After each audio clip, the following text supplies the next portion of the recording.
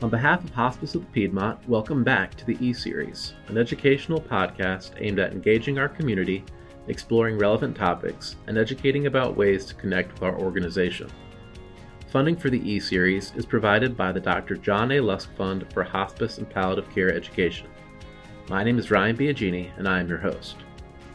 Today we conclude our discussion, The Intersection of Faith and Health in the Community, between CEO of Hospice of the Piedmont, Trent Cockrum, and Reverend Lamonte Williams, Community Liaison and Outreach Specialist with the Wake Forest School of Medicine's Maya Angelou Center for Health Equity and the Alzheimer's Research Center. When we last left them, Trent and Lamonte were discussing the role of the local pastor and the many hats he or she wears, from spiritual leader and social influencer to grief counselor and health advisor. As they continue the conversation today, they'll unpack the relationship between the pastor and his or her congregation, as well as the challenges facing the local church today regarding physical, mental, and spiritual health. Let's rejoin the conversation. As I think through some of the other things that I think might be really important, I watched in my life pastors, and I think you've really hit on this in some of the comments you made earlier, feel the weight of being all things to all people. I think you couched it perfectly well, that pastors have to have a work-life balance. They can't be all things to everybody all the time, because you've got a family and you've got responsibilities and you've got a life, and you too want to have fun, right? It can't always be just about work. But you're part spiritual advisor, part health advisor. Can you talk a little bit more pointedly about, particularly as it relates to this shift in influence, about how that affects the well-being of the congregation, but also the faith leader? Yes, and so it is an immense responsibility. It's a burden of responsibility in many ways. I'm very blessed. I count myself very privileged that I'm a trained minister, and in that training, one of the things that I found to be most rewarding was I came to develop this concept called a Walmart pastor.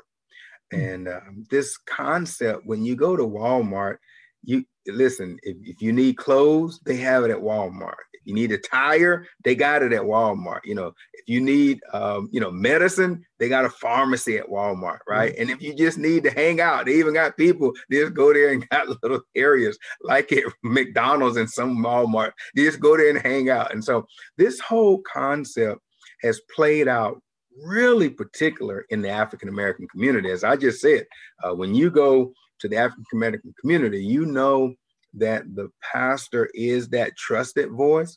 But the challenge with that, what I learned from my training is you have to know when to refer.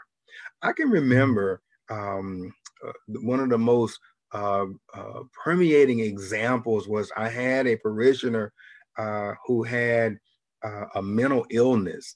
And I shall never forget this, because when the parishioner said to me that they wanted to just meet with me, they met with me, but the more I talked with them that day, the more I realized they needed help that day. I did not need to let them leave my office with anything other than a referral. And so I said to the parishioner, is it possible for me to place a call to the hospital right now to get you admitted?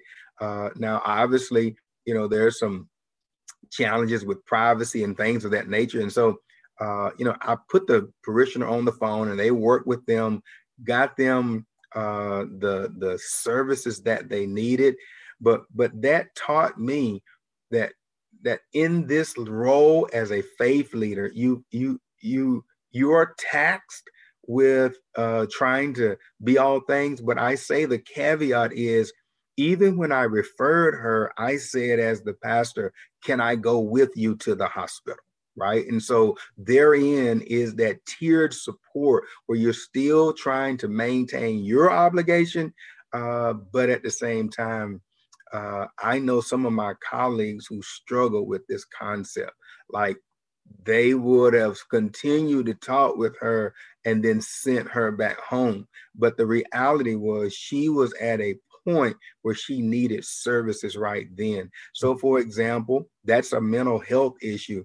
But if I know that I'm not versed in health and wellness, wouldn't it be better for me to partner with somebody like the Maya Angelou Center, who can inform and educate my ambassadors to be able to further inform my congregation? And so for me, the challenge is it's a healthy balance, but what we call in ministry, the weight of ministry, is being able to figure out how to get that person what they need and still be able to be that pastoral presence. Because let's be clear about it. That person that went to that mental health ward, it was a scary experience. But having your pastor there, it demystified some of the circumstances, if nothing else, knowing you're not there by yourself. Sure, I think it always helps to have a leavening effect, right? A normalizing force that helps you know that, to your point, that you're not doing this all on your own, but that you have the support of others, and particularly in the case of mental health, so that it is not a stigmatizing situation, right? And not a sense of a feeling of brokenness, right? Which is as much a spiritual consideration as it is a psychological consideration, particularly in the context of health and well-being.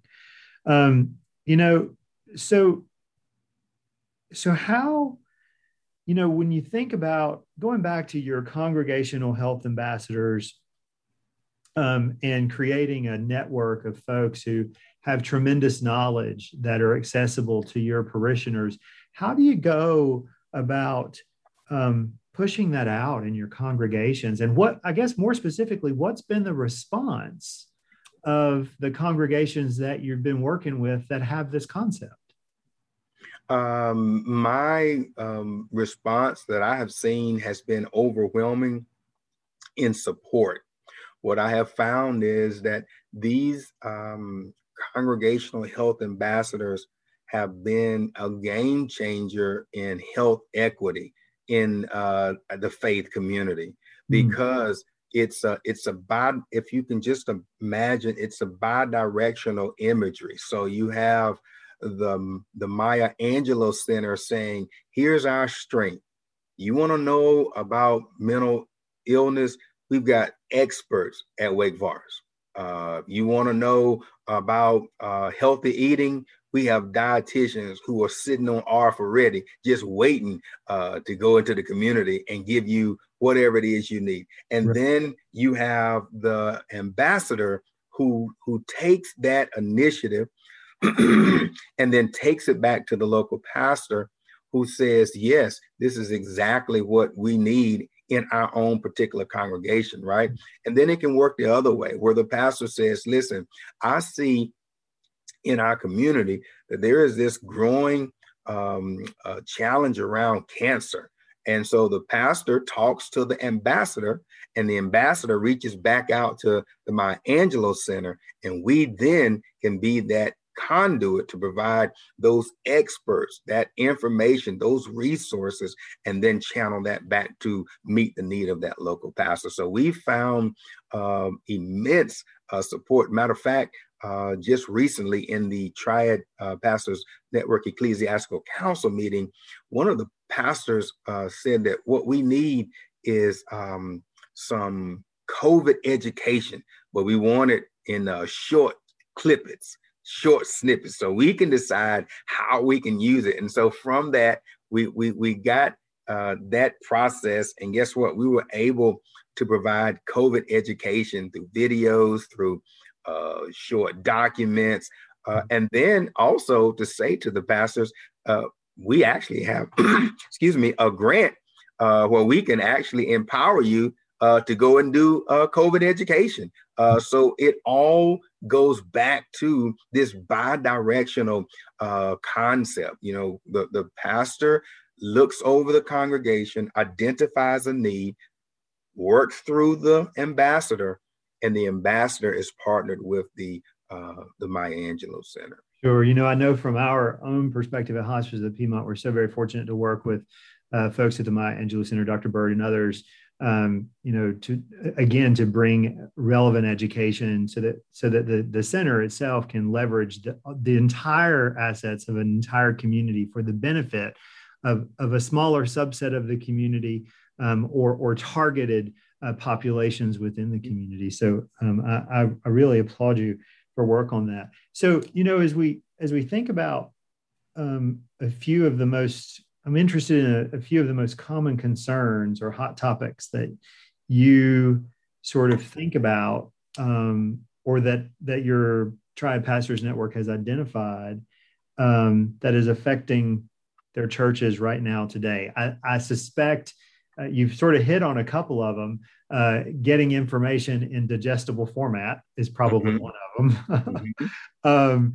And I suspect we're all, we're doing this podcast discussion. I'm in an office in High Point and you are in Winston-Salem. And so we're doing this virtually. I suspect that there is a bit of virtual burnout, but what are some of the other things that, are really facing challenges that are facing congregational leaders today? Yeah, and so we actually did an interest survey with the Triad Pastors Network, and I can tell you that that there were many topics that they raised. They said that there were several, but I wanted to tell you at the top of the list was mental health, and I thought it was right on point when you consider the number of things that pastors are dealing with, as well as the communities are dealing with. Everybody now is tasked with this mental health challenge, trying to find that place of peace within. And what I found out was not only did they have mental health, they also talked about death and dying. I was very surprised at that being a topic, because the reality was we had a lot of pastors who said in no uncertain terms, they were just burnt out with going to the cemetery. I mean, I spoke to a pastor just this week, and he said to me, hey, look, can I get back, which I was asking him for a request. He said, I got 3 funerals this week alone, and they're all COVID related. When you dealing with those types of things. And so, the notion around death and dying is very taxing. Death is a whole, as I'm preaching to the choir, as you well know, but it is a very very broad but personal conversation, and so I can tell you that it's on the mind of a lot of congregants. And then just let me say, one of the pastors in that session said, well, it's a challenge because you don't have the traditional funeral. Like, the pastor is now tasked with going to a graveside and trying to still make it personal.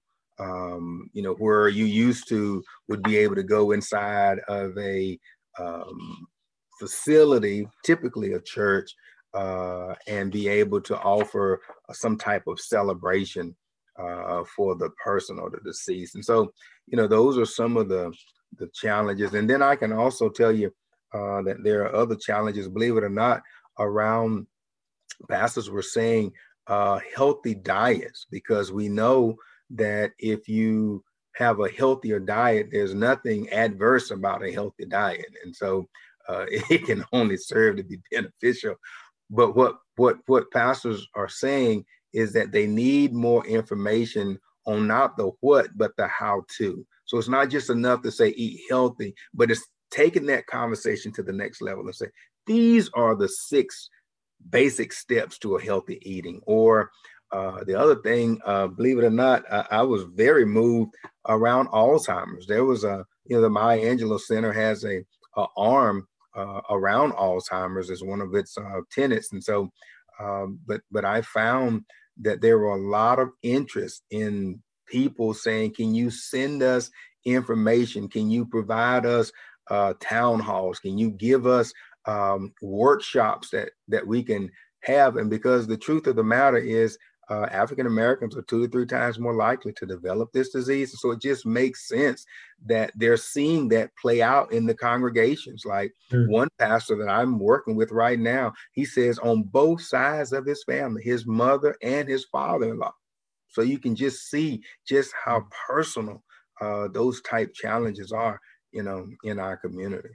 Sure. No, I can appreciate that. And I think, the more we can sort of normalize these really difficult conversations among congregants, among a community in general, serves us to improve the health and well-being of everybody around us, because we know that health affects not just the individual, but also everybody, really around them. And exactly right. Yeah, health is a family health and well-being is a family condition, not just an individual condition. And one of the things that I think is so important in sort of normalizing these conversations is this recognition that thinking about something related to death and dying is that there is this constant push and pull, to use a term related to, I understand that this is the sort of the path that I will take in life, because we all die. But reconciling that with my spiritual beliefs and the scientific considerations related to the medical treatments of how that will look and feel for me, sort of live in some sort of intrinsic conflict, right?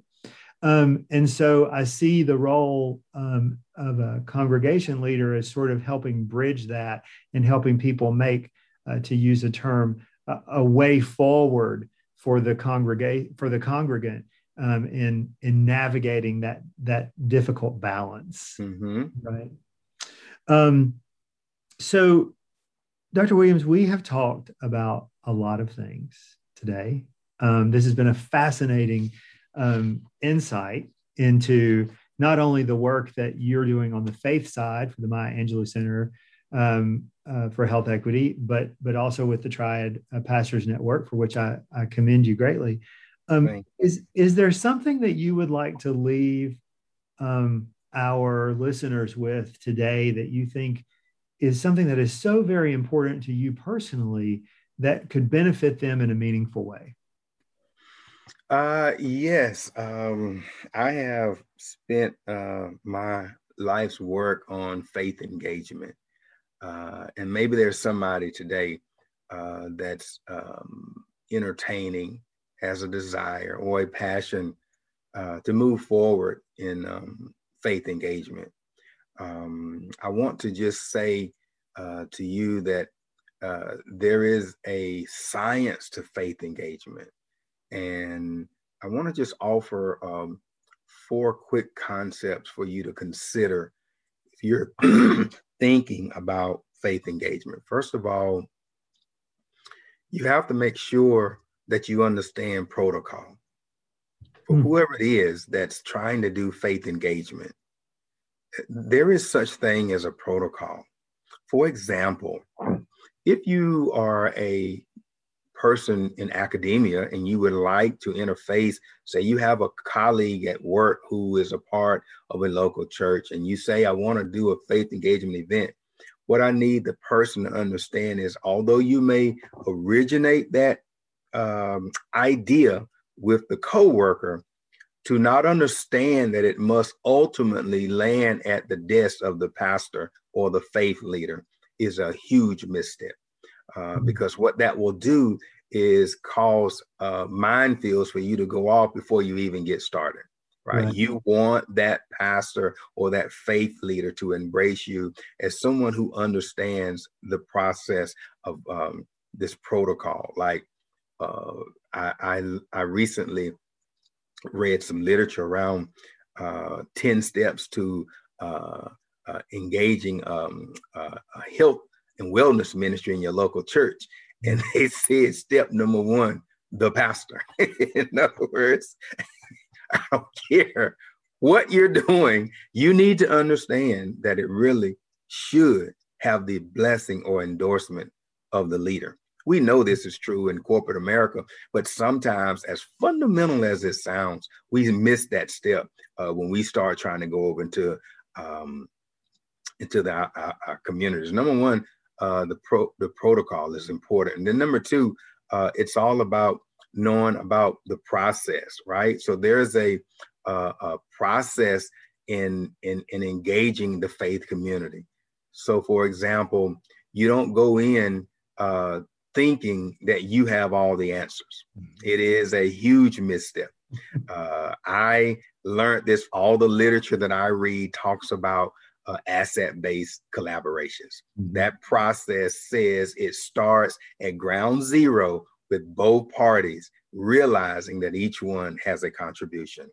And then I think the other one is this concept of a partnership. If you're going to be in a faith engagement, it's about knowing the process. I mean, the partnership, and watch this, that the partnership should ultimately lead to another event or a network partner. Because if you're doing faith engagement for a one and done, you're really doing a disservice to community engagement. Community engagement is really about engaging the community. So yes, you may start out with the simple 5-minute talk, but the goal is to have other partners in that setting who will say, I know X person or X organization that needs this information also. So it's the one and done concept is an absolute no-no. And then finally, in faith engagement, it is the presence, right? That simply means that if you are going to do real faith engagement, at some point, you got to leave the boardroom and go to the community. And I think that a lot of times we fall short because we have these wonderful concepts created in these planning meetings. But I read this article which said that sometimes in that presence, it requires research and also inquiry, right? So that you, for example, let me just help someone today, that if you're trying to do faith engagement, sometimes the directory is not your source. Sometimes you have to go into the community, get out of the car, talk to someone and say, listen, where is the real presence in this community? It may be that person who's at a storefront who doesn't even have the resources to have their name listed on the directory, but make no mistake about it, they could be the key to the entry into that community. And so I'm saying, if you're going to do real faith engagement, those four tenets really are absolute necessities for me. And then I think my closing remarks would be this, is that the messenger matters. And I'm unapologetic when I say that, that there are times when you want to develop relationships, the messenger matters. For example, I have found this to be a paramount truth at the Triad Pastors Network, and Dr. Bird says this all the time. Dr. Williams, the fact that you're a pastor, there are things that you can say to another pastor that I cannot say. I cannot say, even though I am the director of the Maya Angelou Center and I oversee the Triad Pastors Network, she does. But there is something to be said about the relevancy of the messenger and the message. And so if you're doing faith engagement, one lady asked me one time, she says, so does that mean only a Black person can talk to Black people? I said, no, but I listen, politically correct, I cannot validate that. But what I can tell you is when you have a person that the listener can identify and resonate with, you have what we call instant credibility. Mm-hmm. And I think that's the thing that a lot of times people, they want to dismiss, but it is worth noting, if you're going to do real effective faith engagement, is knowing how to maximize the messenger. Let me just give you one more quick point, and I know my time is up. My other director over at the ADRC, Dr. Laura Baker, she says, if you're going to talk to a bunch of women about breast cancer, doctor, you be well served to have somebody on your team that can resonate with those women, to be able to make that connection so that you have instant credibility. And I think, Brother Trent, that sometimes, people tiptoe around the uncomfortable conversations, but I just simply say, listen, you can work smart or you can work hard. It's your choice. Me personally, I try to work smart. That's all. Dr. Laura Baker is a good friend of mine, and I can assure you that I can hear her saying those words to you just as you have related them to me. Dr. Williams, this has been a fascinating conversation that we've had. I think what you've described to me, and for those who are listening, is that learning is a lifelong endeavor, that none of us, including the experts, can presume that we know what the audience needs to know. Mm-hmm. We have to have a mutual dialogue in order to understand that. And that sort of lends itself to an asset-based collaboration for the benefit of a community. I mean, that's my takeaway from what you have said today. I couldn't be more privileged to have had this opportunity to get to know you today, to have some insight into you from your vantage point for faith engagement and for what that looks like at the congregational level, and more importantly, at the community level. And I look forward to continuing and furthering our asset-based collaboration across the communities that we're privileged to serve. So thank you very much. Absolutely. Thank you for joining us for part 2 of our discussion, The Intersection of Faith and Health in the Community. Join us next time as we welcome special guest Tim Fagan, chaplain with Hospice of the Piedmont, for the episode, The Intersection of Faith and Health at End of Life.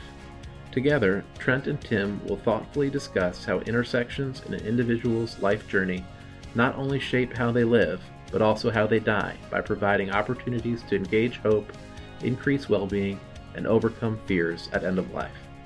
Until then, I'm Ryan Biagini, and this has been the E-Series.